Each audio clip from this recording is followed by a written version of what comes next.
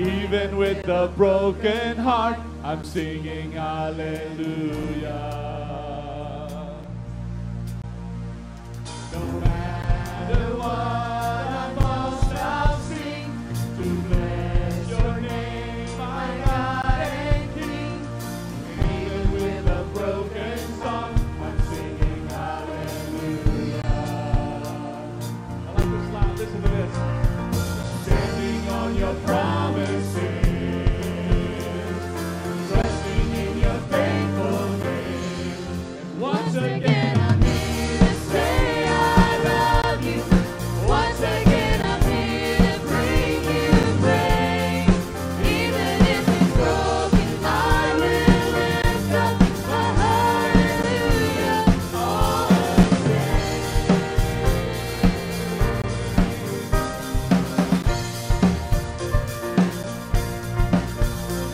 Your goodness and your love endures for all my days forevermore.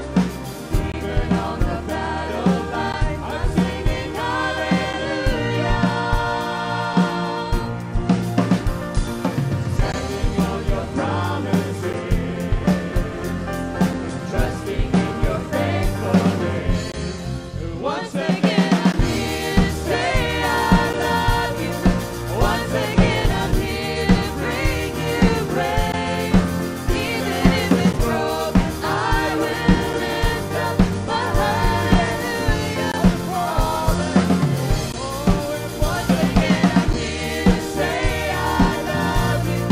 Once again, I'm here to bring you praise. Even if it's broken, I will lift up my hallelujah all again.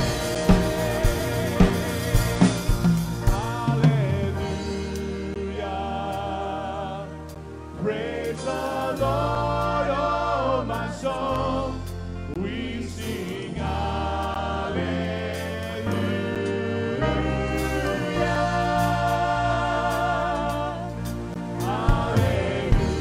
Hallelujah. Praise the Lord, oh my soul. We sing hallelujah.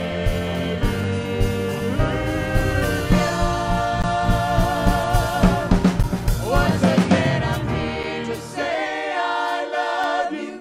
Once again, I'm here to bring you praise. Even if it's broken, I will lift up my hallelujah all again. And once again, I'm here to say I love you. Once again, I'm here to bring you praise. Even if it's broken, I will lift up my hallelujah all again.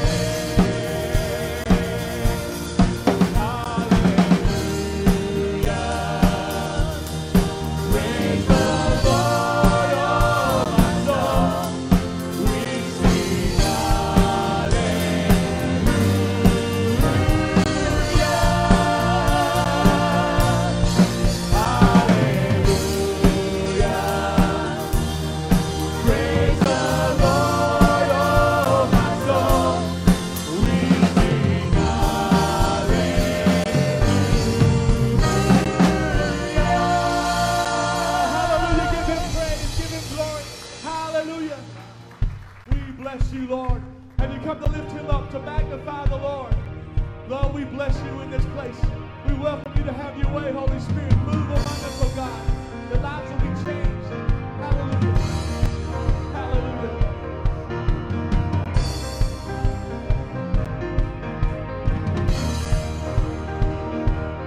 You give me joy, and you give me life. You give me strength to stand in the fight. Now I can live.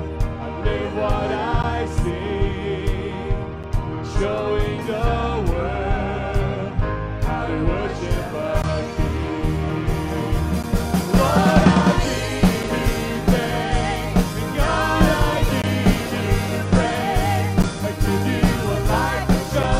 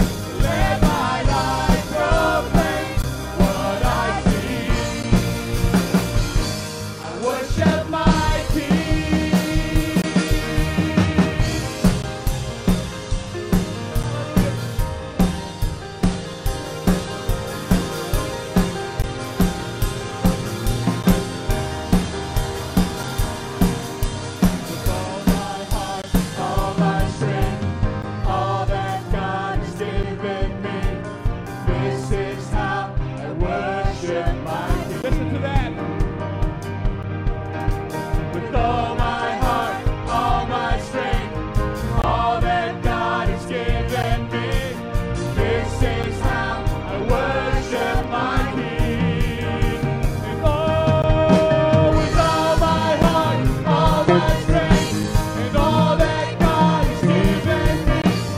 This is how I worship my King. Oh Lord, I give you thanks. God, I give you praise. I give you a life that shows I'm living like a child who bears your name. Now with every day, let my life proclaim what I see. I worship my King. We're going to sing that verse one time. Put up the verse, please, Chevy. You give me joy, you give me life, you give me strength. So many times in this world, we try to look to other people to give us those things. He gives us joy. I know this is bad. Not our spouse, not our kids, not our family. If we look to these things, it's going to fall. But if we look to God for these things, the joy, the life, the strength, He will give us the strength to stand in the fire. Let's sing that verse again, okay? And you give me joy, you give me life, you give me strength to stand in the fire. Now I can live with what I see, showing the world how to worship me. Oh Lord, I give you thanks. God, I give you praise. I give you a life that shows I'm living like a child who bears your name. Now with every day, let my life proclaim what I see. I worship my King.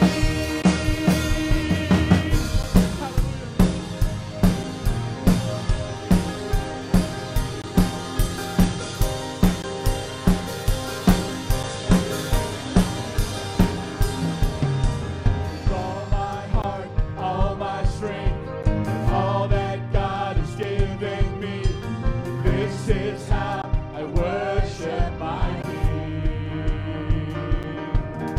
With all my heart, all my strength, all that God has given me, this is how I worship my King. Oh, with all my heart, all my strength, all that God has given me, this is how I worship my King. Oh Lord, I give you thanks.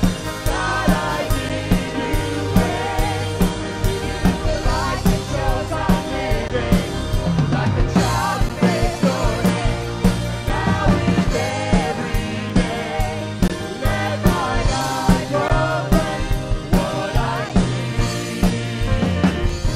I worship like King. Worship my King. Oh, let's give Him thanks. Let's give Him honor. He is worthy. We bless you, Lord. Hallelujah. We praise you, oh Lord. Give Him glory, church. He is worthy. Hallelujah. Hallelujah. We bless your name, Lord Jesus. We give you all the glory, all the honor. We worship you in this place. We welcome you to have your way, oh God. Move as you would like, oh God. Touch our hearts, touch our lives, touch our minds, oh God, by your Holy Spirit. Just worship the Lord, church. Honor His presence in this place. Hallelujah.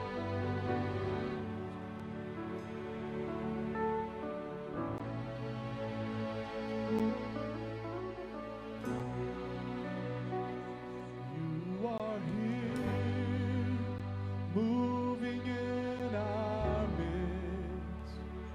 I worship you, Lord, I worship you. You are here, you're working in this place. I worship you, Lord, I worship you. Sing that together. You are here, moving in our midst. I worship you,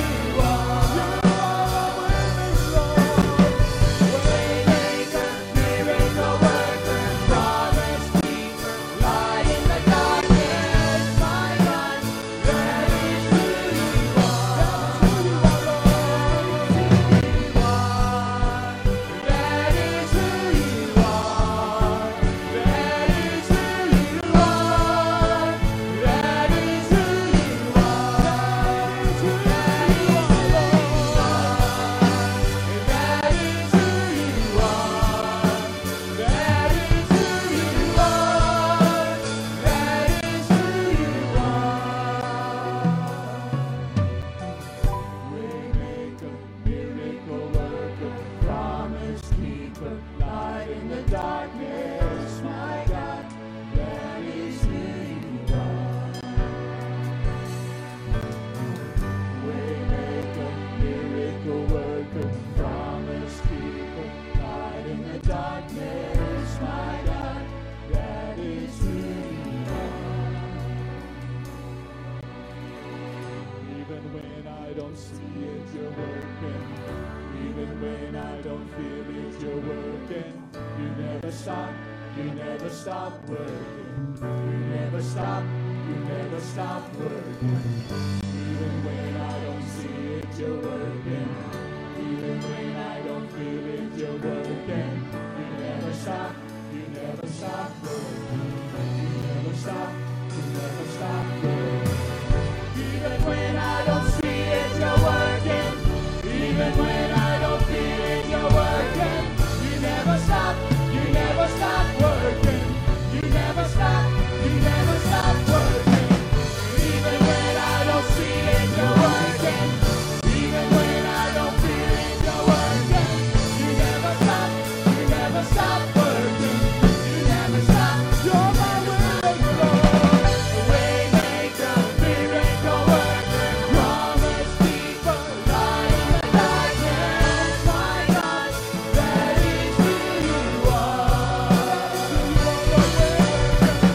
Waymaker, miracle worker, promise keeper, light in the darkness, my God, that is who you are. You're my waymaker, Lord.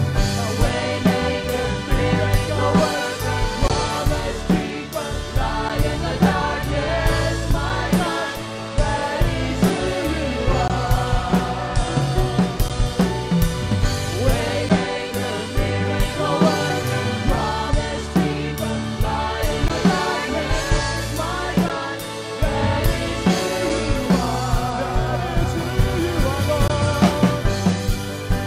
That is who you are, Lord. That is who you are. That is who you are.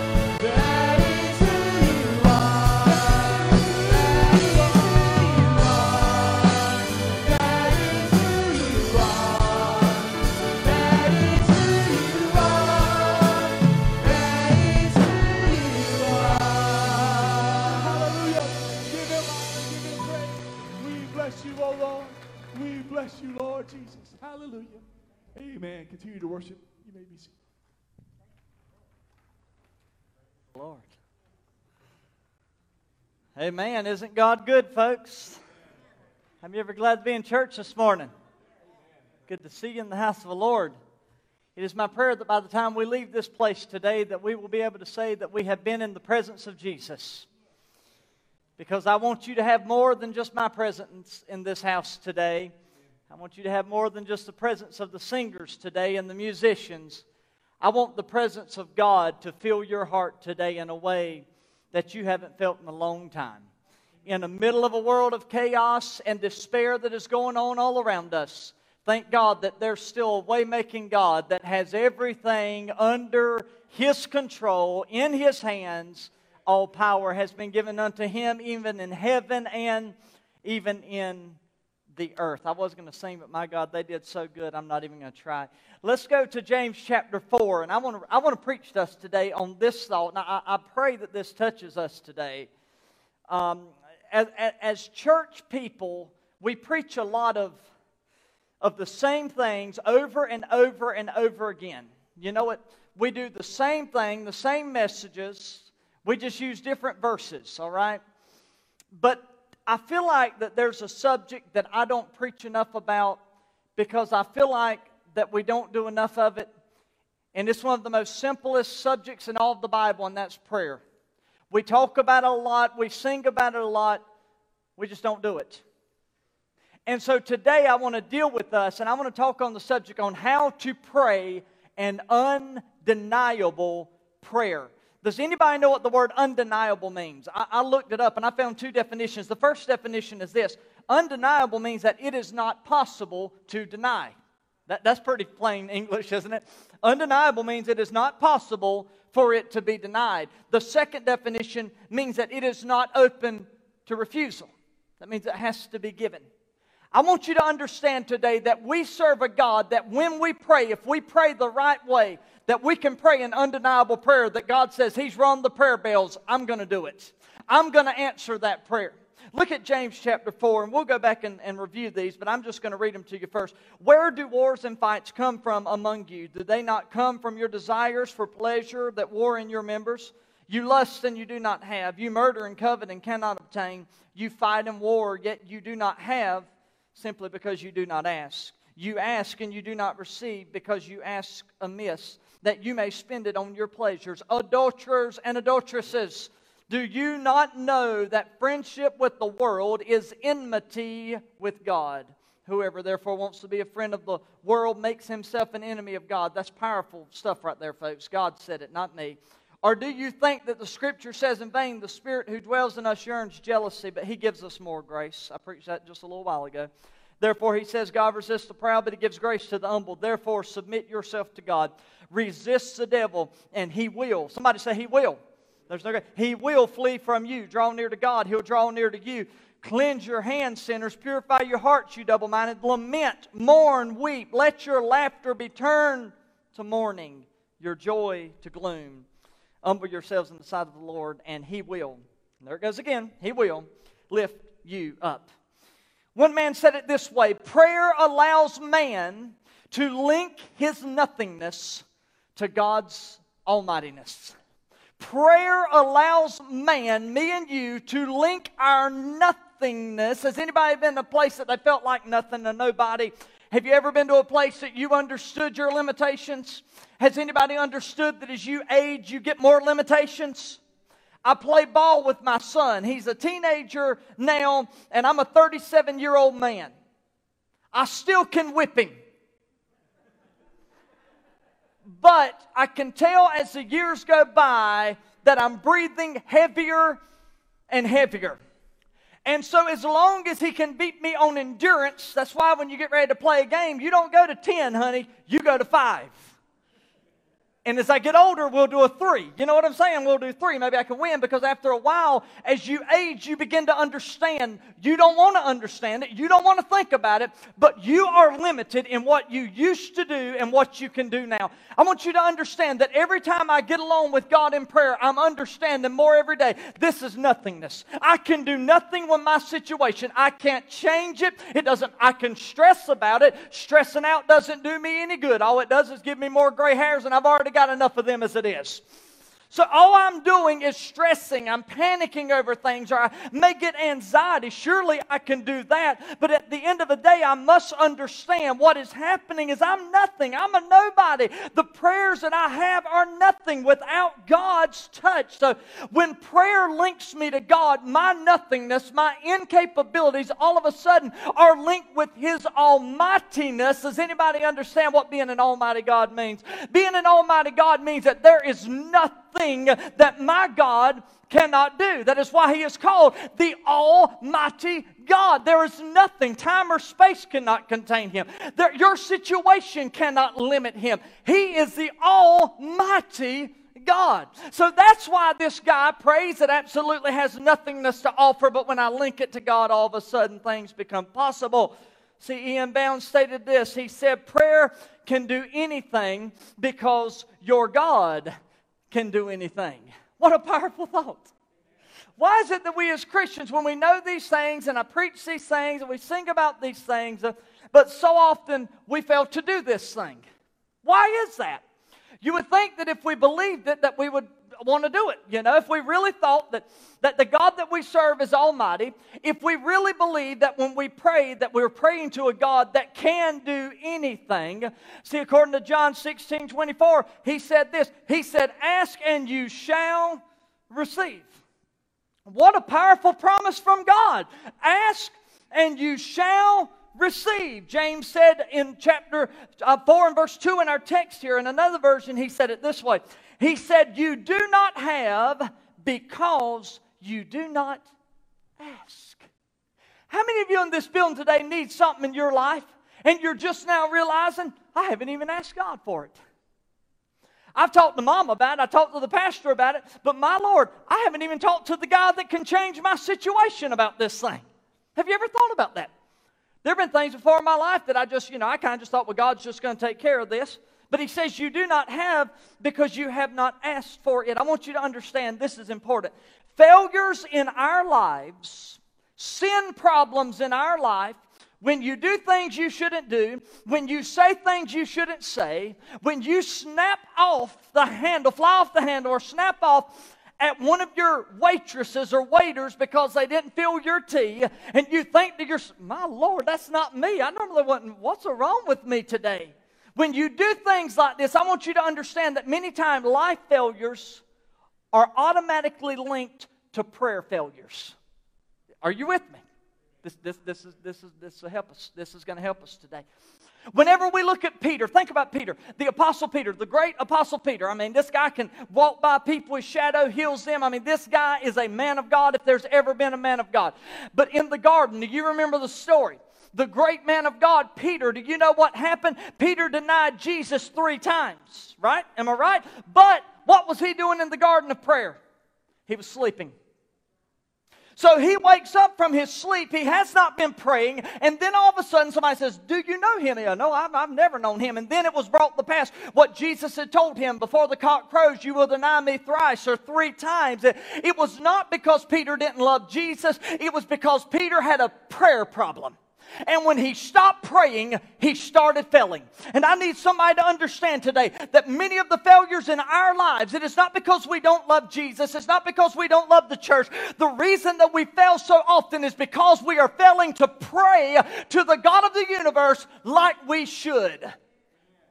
Listen, I was thinking the other day, it's like a deer. You go to hunt a deer, you put some corn out, cornfield, you put it in an open space so that you can see the hunter, and he becomes the prey. And when he walks out into the open, what do? Bam! He's gone because he's walked out into the open. He's left the protection or the shield of the trees that he was in. You couldn't see him there. He's in a brush pile. But when he walked out in the open, that is how it is when we fail to pray. As long as we are praying, we're in this big thicket. We're surrounded with the wall of prayer. Satan tries to get to us. He can't get to us. He tries to tear down our family. He cannot tear down our family. And the only reason he cannot is because we've been building a wall of prayer all around our lives, around our homes, around our jobs, around our families. I'm telling you, we built this wall of prayer, and we're not an open prey to the enemy. But the moment that we fail to pray, we're like the deer in the open field. Sin will attack us. Satan will attack us. It is our vulnerability. That is why the devil hates it when we talk about what I'm talking about today, because he understands the power that will come into a believer's life when they learn the importance of praying. So I'm going to tell you today how to pray an undeniable prayer. Are you ready? The first point is the presumption of unoffered prayer. In James 4:1-2, he tells us this. He says that man has tried many methods and means to obtain the things that they want in life. You can look at verse 1 and 2, and I won't put it up for time's sake, but he talks about this. He says they try wars, they try fightings. He said they try their own lustful desires. They're murdering people. He says they are coveting what other people have. In other words, what they are doing, they are wanting to get what the flesh wants. And so they do the things of the flesh in order to appease the flesh. But God is wanting to show us something, that prayer is too often the last resort. When James is trying to get us to understand we are going to fleshly means when we should be going after a spiritual mean, and that is through the power of prayer. But God help us. We are so slow oftentimes when prayer. I'm a Christian, right?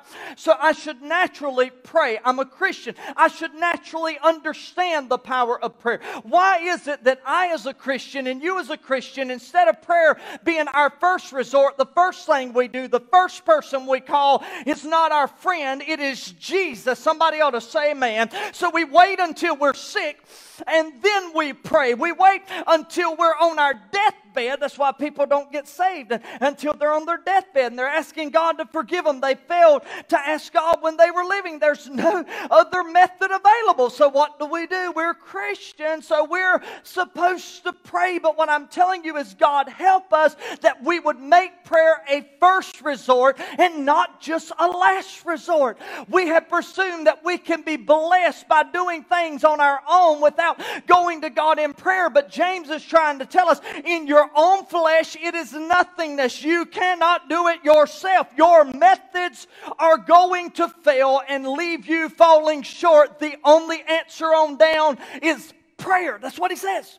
We have to pray. I mean, I want you to think about this God that we serve. You know, God doesn't want us just to go through life and struggle all the time. God isn't up there thinking to himself, how can I get Dale today? He's not up there saying, I'm going to pull one over on Johnny today. God is anxious to bless you.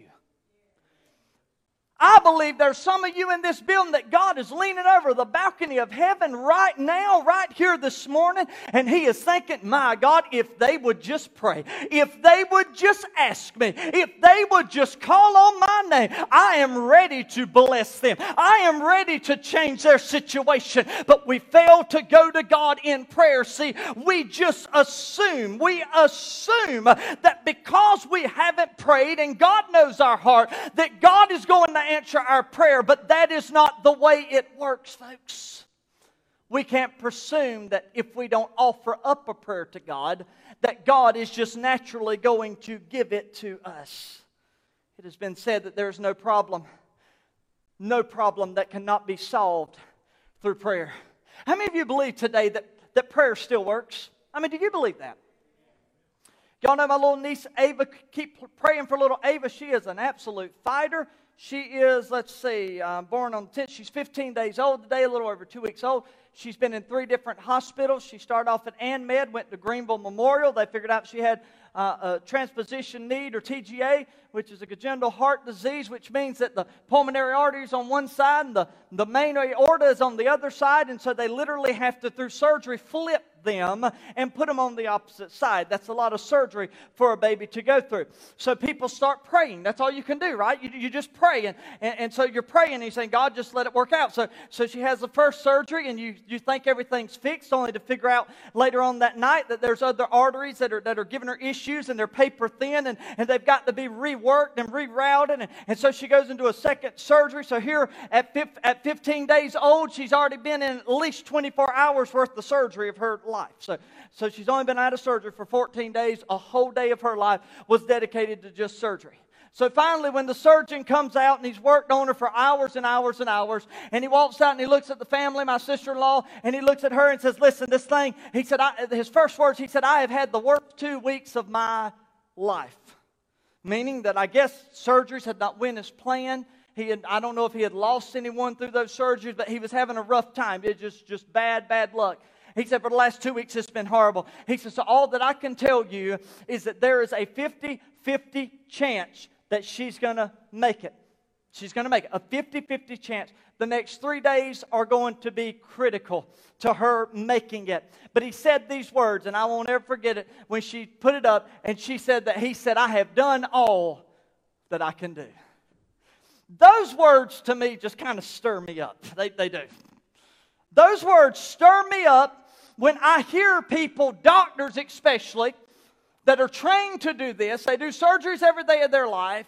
And they look at you and say, I hate to tell you this, but I have done all that I can do. It's a 50-50 shot. What they have just told you is medically, I am at a place of nothingness. I am at a place that I've done everything within my capabilities, within my power, within my talent, within my skill set. I've done everything that I can. So it's 50-50, meaning I can do nothing. It is in the hands of an almighty God. See, God likes to work, folks, when nobody else will. God likes it when the doctor says there's nothing I can do. So as I'm praying to God, do you want to hear what my prayer is like? This is my prayer. Father God, touch and heal my baby Ava. I am asking you in Jesus' name. Now is the time for you to shine. This is what me and God are doing. This is your moment to show your glory, because we are at a place and we're at a position that even the doctors have let them know that there is no hope medically on our end, but what they can believe in is that there is a God and prayer that can turn their situation around. So God, in this moment, would you shine in this moment? Would you let them know that you are God and you are God alone? And then when she walks out of there, you are able to say, hey, I know that God touched our baby. I know it was the power of Christ. It was this powerful word called prayer. And so keep praying for Ava. She's going through a lot today. She's actually got an ECMO machine. I was going to tell you earlier, but that ECMO machine actually pumps for her heart so that she can rest after so many surgeries.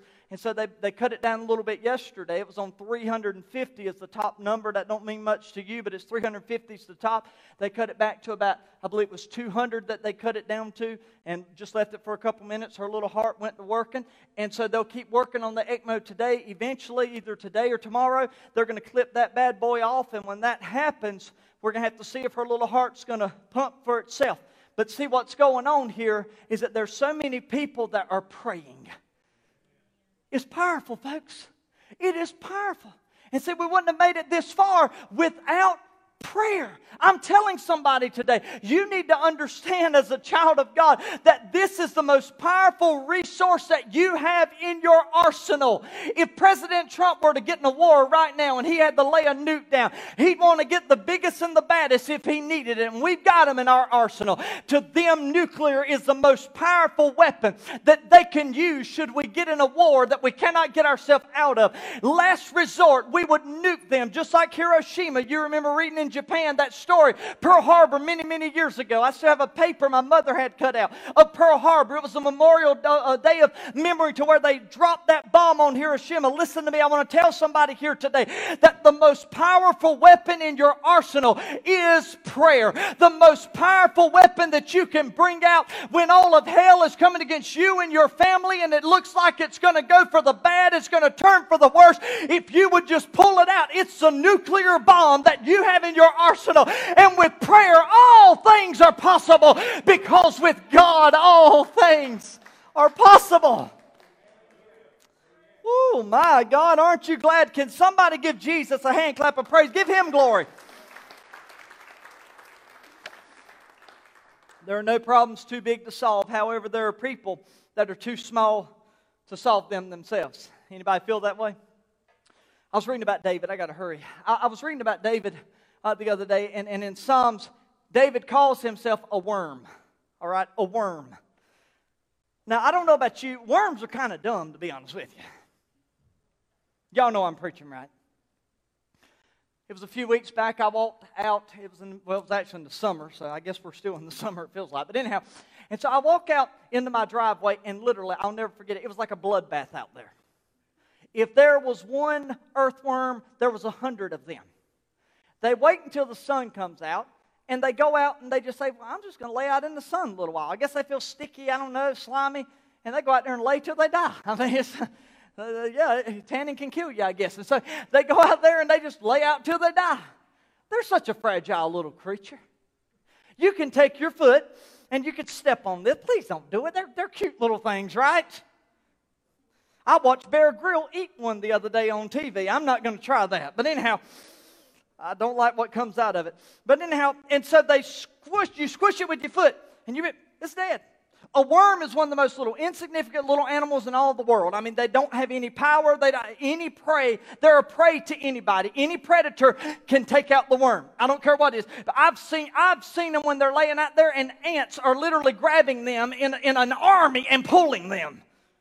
We're taking you to the mother ant.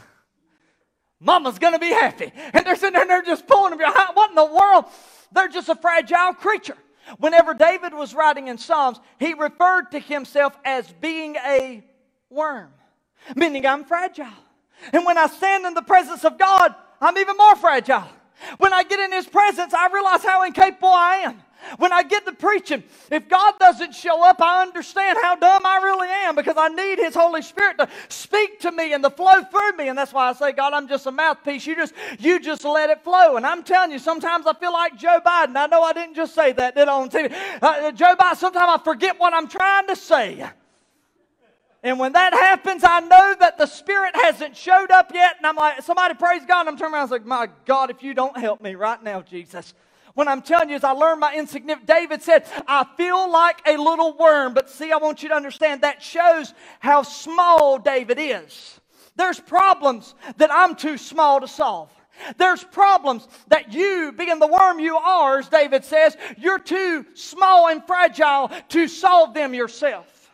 But I want you to understand, when David, hallelujah to God, is walking and taking his brothers a little food and a little bread and a little cheese, and he's walking with his cart, and they said, what have you done? Have you come to see the battle? And he hears this guy cursing their God. His name's Goliath. He's a lot bigger than he is. He's a lot better than he is. He's got all these weapons, all this warfare. David's so fragile and weak and ruddy, he cannot even carry Goliath's sword. I mean, this guy is just a ruddy little fella. The Bible tells us he was a ruddy fellow when Samuel went to anoint him. He's not some big muscle builder. He's even referred to himself as a worm.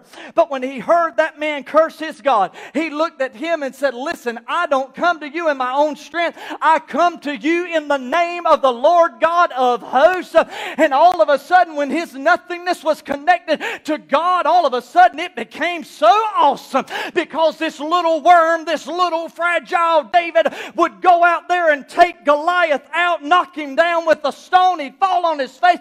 He'd walk and get the enemy's sword, and he would kill him with the very thing that the enemy was trying to kill him with. He actually took him out with. I need somebody to know that that's the way you may be today. But through prayer, I promise you, there is no problem that is too big. When you link to God, all of a sudden His almightiness takes control, and God begins to make things fall into place. That's the God that you and I serve. Man, are you happy about that today? So, our problem is a prayer problem. So, we must repent of our prayerlessness. We must ask God to forgive us. We shouldn't ask for anything until first we repent for our prayerlessness. And then we can ask God. It is not until we pray that God moves into action. See, too often as Christians, we think that just because we're saved, that God automatically is going to answer every prayer that we ever pray. But prayer avails us of these divine resources and supplies that God's given us. God doesn't move into action until we ask Him to. He's waiting to hear your voice. You have not, James said, because you do not ask. My God, prayerlessness is more than just missing a blessing. It is a sin for a Christian not to pray. Is that taking it too far today? It is a sin if I, as a Christian, fail to pray. Don't believe it? 1 Samuel chapter 12 and verse 23, he said it. He said, God forbid, look at the first part of this, that I should sin against the Lord in ceasing to what? In ceasing to pray for you. We sin against God when we do, not only when we don't pray. According to this verse, we sin against God when we don't pray for one another. Whew, this is too deep. It's too deep. Somebody said, I can't remember everybody's name. I can't either. Aren't you glad for God's almightiness? Because I can ask Him to bless my church family. And God knows who our church family is. He can encircle every one of them. It's a simple prayer, but I've asked God to do it. And God jumps into action when we ask for something that benefits the house of God and the church and the kingdom of God. So in short, God help our pastors. God help our leaders. God help our president. God help our members. God help our attendees, those that attend our church. God just strengthen them. That is why Thessalonians said, pray without ceasing. Everywhere you go. Then Jesus spoke a parable to them that men always ought to pray and not to lose heart. That means as long as I keep praying, I will not get so discouraged that I want to quit. I will not get so discouraged that I lose my heart and say, man, where's God? Does God even exist? As long as I'm praying, I'm staying close to Him. That connection between me and this Almighty God. See, John Bunyan said it this way. He said, prayer will make a man cease from sin, and sin will entice a man to cease from praying. My life is no greater than my prayer life. My ministry is no greater than my prayer life.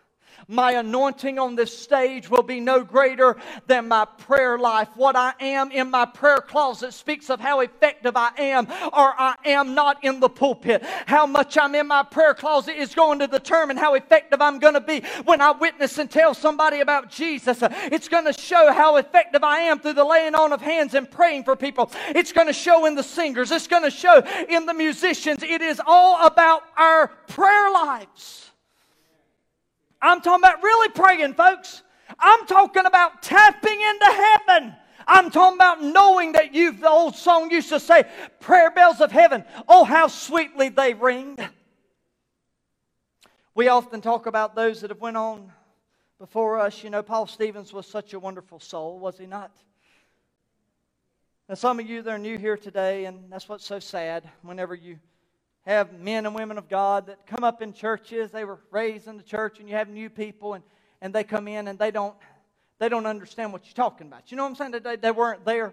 They didn't have the opportunity to meet them. Didn't have the opportunity, really, quite frankly, just to have them pray over you one time. That's what you want. But Paul Stevens, every Wednesday night, he's with Jesus right now. But man, every Wednesday night before we start our class, 9 times out of 10, Brother Paul, I need you to pray. And to hear that man pray, you could tell that it wasn't just a rehearsed prayer. It was a prayer from the heart, and it was a prayer that there was an anointing in the room. Matter of fact, it's one of those prayers that when they began to pray, you could feel. You could feel. Does anybody know what I'm talking about? I mean, I can just be like, Lord, bless our food today. But when Grandpa gets down on his knees, my God, heal our nation. I mean, it just all of a sudden, everything changes. Over a simple blessing. And I've seen it. I've seen people do that. I've been in people's houses preaching revivals. I remember one man distinctly that got down on his knees. I thought, my Lord, man, I'm hungry. But he called heaven down. I mean, I know I was supposed to be more spiritual than that, but I'm telling you, when your stomach's growling, it's hard, ain't it? And that man prayed. Listen, I want you to understand, don't presume or assume that just because God knows your needs, He's going to answer your prayer. That is not the way it works. If you want God to answer your prayer, you've got to offer up a prayer to Him. God help me. All right, let's go. Point number 2. I got to hurry. The problem of unacceptable prayer. What is an unacceptable prayer? Look at James 4:3. You ask and you do not have because you ask amiss, that you may spend it on your own pleasures. It doesn't matter how loud you pray, how long you pray. The question is, if I pray with the wrong motive, God will not answer my prayer. If I ask God to give me a brand new Porsche just because I think I deserve one, God's not answering that prayer. How does my Porsche benefit the kingdom of God? Is somebody in this church going to get saved because pastor drives a Porsche now? Is it going to benefit the kingdom of God? Now, if my car's breaking down, it's doing bad, I need God to supply a need. Father, I don't know how you're going to do it. I don't know if I'm going to get a new one. I don't know if you're going to heal this one or if it's going to be less of a problem than I thought it was going to be, and that mechanic's going to make me happy when he gives me the bill. But whatever it is, let your will be done. Now that, so I can get around and do your ministry, so I can still go to church, so I can still do this and that and the other. When you pray like that, that's an acceptable prayer. You're going to the house of God. You're using it for a prayer. If you've got a job, you got to get to your job, right? So if you're asking God to help you with that car that's messing up, that's an acceptable prayer. If you're asking God to bless you because you need a new vehicle because yours is just shot and you need it to provide for your family going back and forth to work, that's a good prayer. Do you see the difference? It's about the motive. It's about why I'm asking God for it. So as long as I'm asking God for things that are to fulfill my own pleasure, my own needs, to make me happy, God says, you've been praying, but when you've been asking for the wrong things. My God.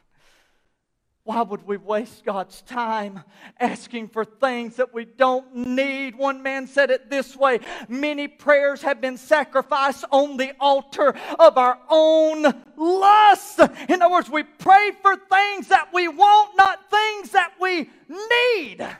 It doesn't matter how long you pray, ladies and gentlemen. It's about the motive. Look at 1 Kings 18. You know this story. It comes to pass, I'll skip down through here time of the evening sacrifice, Elijah the prophet, this is what he prays. Lord God of Abraham, Isaac, and Israel, let it be known this day that you are God in Israel. It's kind of like what I prayed for my niece, that you're God in Israel, and I am your servant, and that I have done all these things. Hear me, O Lord.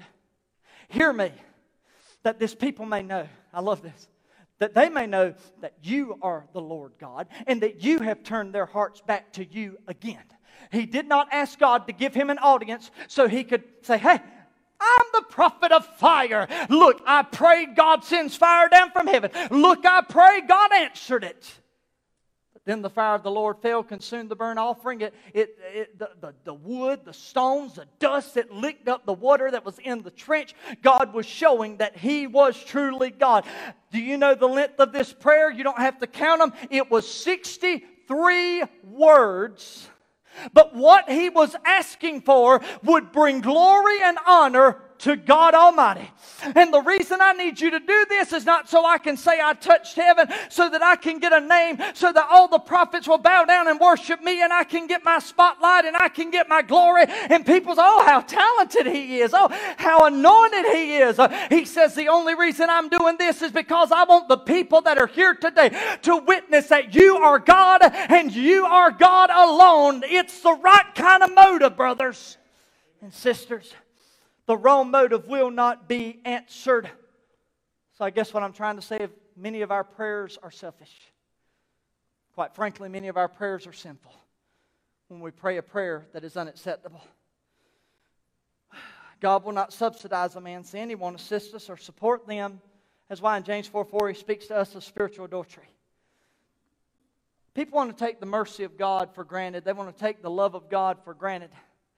They want to keep satisfying their own desire in the world, doing what they want to do, but still have a piece of heaven. And God says, you're adulterers and you're adulteresses.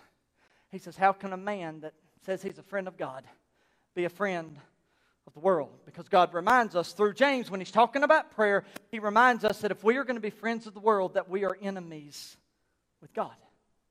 You think God's going to answer my prayer? Anybody? If I'm going around just satisfying my desires? Of course not. That's a prayer that's unacceptable. And I'll leave you with this thought today. The principles of undeniable prayer. There's 5 basic things I want to show you that he shows us in this chapter. Go to verse 6 real quick, Chevy. We're just going to work right down through here. But he gives more grace. Therefore, God resists the proud. He gives grace to the humble. The first thing I want you to see is sensitivity to the Spirit. When I'm humbled in the presence of God, when I fall down on my face before God and I begin to pray to Him and I begin to talk to Him, this is what I'm going to say. This is an undeniable prayer. When I begin to say, what are you saying to me, God? Huh? What are you saying? You speak and I will listen. What direction do you want me to go, God? All right, I'll go in that direction. We want to talk about other people changing, but is the Spirit telling me to change? What's that I hear? Is that the Holy Spirit speaking to me? Oh, come on now. I got to listen to the Spirit. Verse 7. Let's read this. Therefore, submit yourself to God. Resist the devil. He will flee from you. The first thing I want you to see is submission to the Father. This is where Jesus prays in the garden. We have to do it sometime. Your will, not my will. Your will, not... I need you to grab that. Your will, not my will. There are some prayers that you are going to pray that God is not going to answer them the way you want Him to. There are some times that you're going to pray for a miracle and God's not going to give you your miracle. It's the way it is. Because there's times that we have to say, you know what? It's not about what I want. It's not about what I desire. I want your will to be done.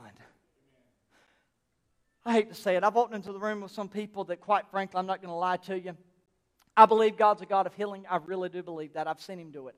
He's done it for me. I know. I've seen Him too many times. But I walked into people's room and I knew in my heart, I just felt it. I don't know how. I just kind of felt it that this person is not coming out of this situation. I just knew it. I don't know how. I just felt. I don't know if it's the Spirit. I'm not saying it was. But when I walked in there, I just knew that this is it. This is it for them. And I remember when I prayed for them, this is all I say, Father, we just pray and we know you're a God of healing, but we pray that your will would be done here. Whatever you know is best. And sure enough, many of those people went on to be with Jesus. See, what we don't understand is simply this. There are people in our life that we may lose and we may wonder why we lost them. Some of them, they happen suddenly. And we are absolutely blown away. Let's pray for and I'll tell you, Joyce Harless, as many of you may know, I've sent out on the prayer chain. Miss Joyce passed away. She went to be with Jesus. But her dying testimony, they're going to be having the funeral in Indiana, out of state. That's where she has her burial plot with her husband, latest husband. But this is the thing. What she told her daughter was this: I'm ready to be with Jesus. I'm ready to be with Jesus. Now, I can be selfish. I say, God, that's Mama. You can't take Mama. But what we have to understand is that there's times that God's working things for our good, for their good, and we don't even know it. I mean, what if God takes out somebody in a car wreck? It's suddenly. There's no pain. All right? But God allows them to stay with me for another year. And at the end of that year, they're laying in a hospital bed. They've been there for 8 weeks now. They've got cancer. They're on radiation. They're suffering every day. Which scenario will you take? Which scenario? Well, if you're me, you don't want to see them suffer because you just don't want to see your loved ones do that. So what I cannot see is what God has already seen. And that is why when we're praying an undeniable prayer, we're understanding whatever the will of God is, that is exactly what I'm going to submit to. That is exactly what I'm going to heed to. That's exactly how I'm going to pray. It may not be the way I want it. Sometimes it's a yes. Sometimes it's a no. Sometimes it's wait just a little longer and I'll answer later on in my time. All right, verse 7, stay there. The next thing he says, you got to stand against the devil. You got to resist him. How do you do that? You do it through prayer. Verse 8, he tells us separation from the world. Draw near to God. He'll draw near to you. Cleanse your hands. Wash your hands, sinners. He says, purify your minds. Double-minded. No more spiritual adultery is what James says. Either you are going to love God, you're going to serve God. And if you serve me and love me, I will answer your prayers in my will, according to my will. But if you're going to hold on to the world and you want to be a friend of the world and a friend of God, I can't answer those. They're unacceptable prayers. But when I'm connected to God, I'm living the best that I can, God will hear every word that's uttered out of my mouth. I can tell you that with undeniable evidence. It is true. Because God's Word says so. Go on to the piano if you don't mind, Miss Susan there. And I'm going to close with verse 9 here. He says, now watch this. This is seriousness toward the purpose. Seriousness towards this prayer. Look at what he tells us. Now, normally, as Christians, we would flip these upside down.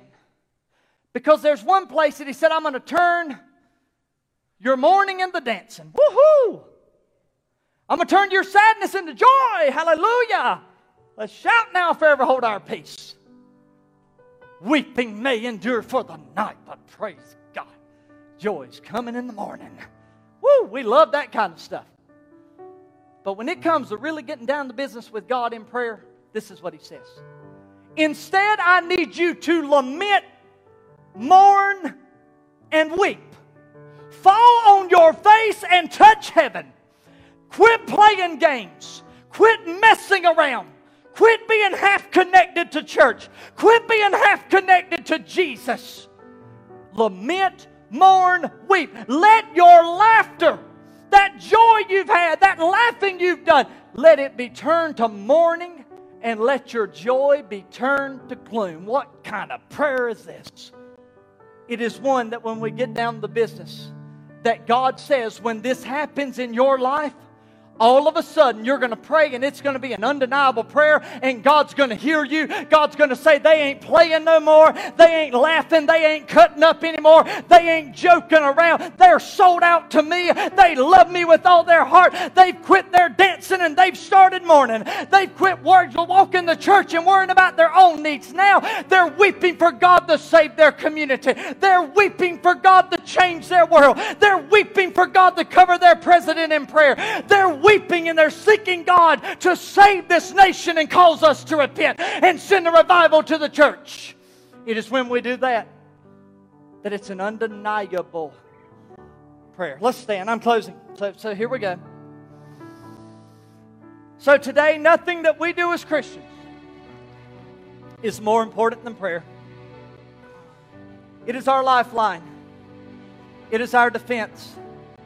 So if we follow those few steps I just told you about, then we'll be able to pray an undeniable prayer. And all of a sudden our prayer life will be one of victory, one of answered prayers. It was amazing. One of the guys I read about, he would go into his room, he would open his Bible, he would pray. And I wish I had the numbers today. I've got it written in another sermon at home in my briefcase. I can see it. I wrote it with paper, pen and paper. But he would point at that Bible verse and he would pray and say, God, this is what your word said. So I'm praying right now on the basis of your word that this is what you're going to do.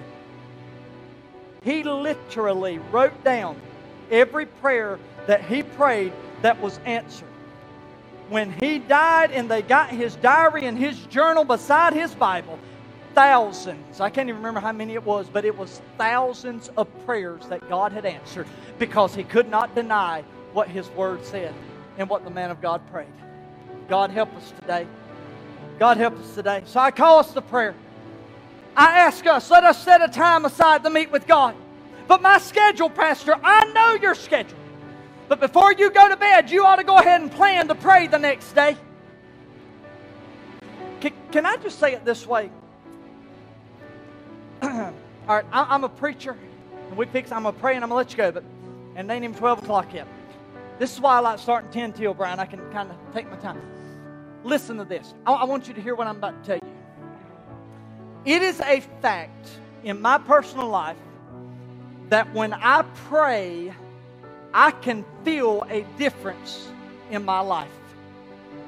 Anybody with me? Anybody? Now, I'm a preacher up in here, so I know we're talking from different views of life and different jobs, different ministries, different things. I understand. When I pray, I can feel it when I preach. I can feel it. I know that I have touched God. I know it. I know it. So you may not see it, you may can't feel it, but inside I know when I've been talking to God and God is bringing it out of me. I don't even know what to say, but God, He's just pouring it out. It's flowing because I understand I've been with God, and when I've been with God, it shows. And I need somebody to understand. It's the same way with you. When you have been with God, people are going to know you've been with God. Whenever the disciples, you remember the story when they're getting arrested and all this kind of stuff for preaching the gospel, they let them out, and this is what was said of them. These men have been with Jesus. It is showing on their face. They have been in their prayer closet. It is when they talk, I can feel the anointing. When they tell me everything's going to be all right, it's not just another friend of mine patting me on the back trying to make me feel better. I know they've been talking to God and they heard something from above. My God, when they said it, I knew it. They've been with Jesus. So today I challenge you. I challenge you to pray. Father, help us as Christians. Help us, help us, help us. My God, help us. The most powerful tool is in our arsenal. I'm asking you to stir up this congregation. I'm asking you to stir me up. Stir it from the back to the front. Let us have a passion for prayer. Let us understand there's things in our life, maybe they are an answer because we haven't even told you about them.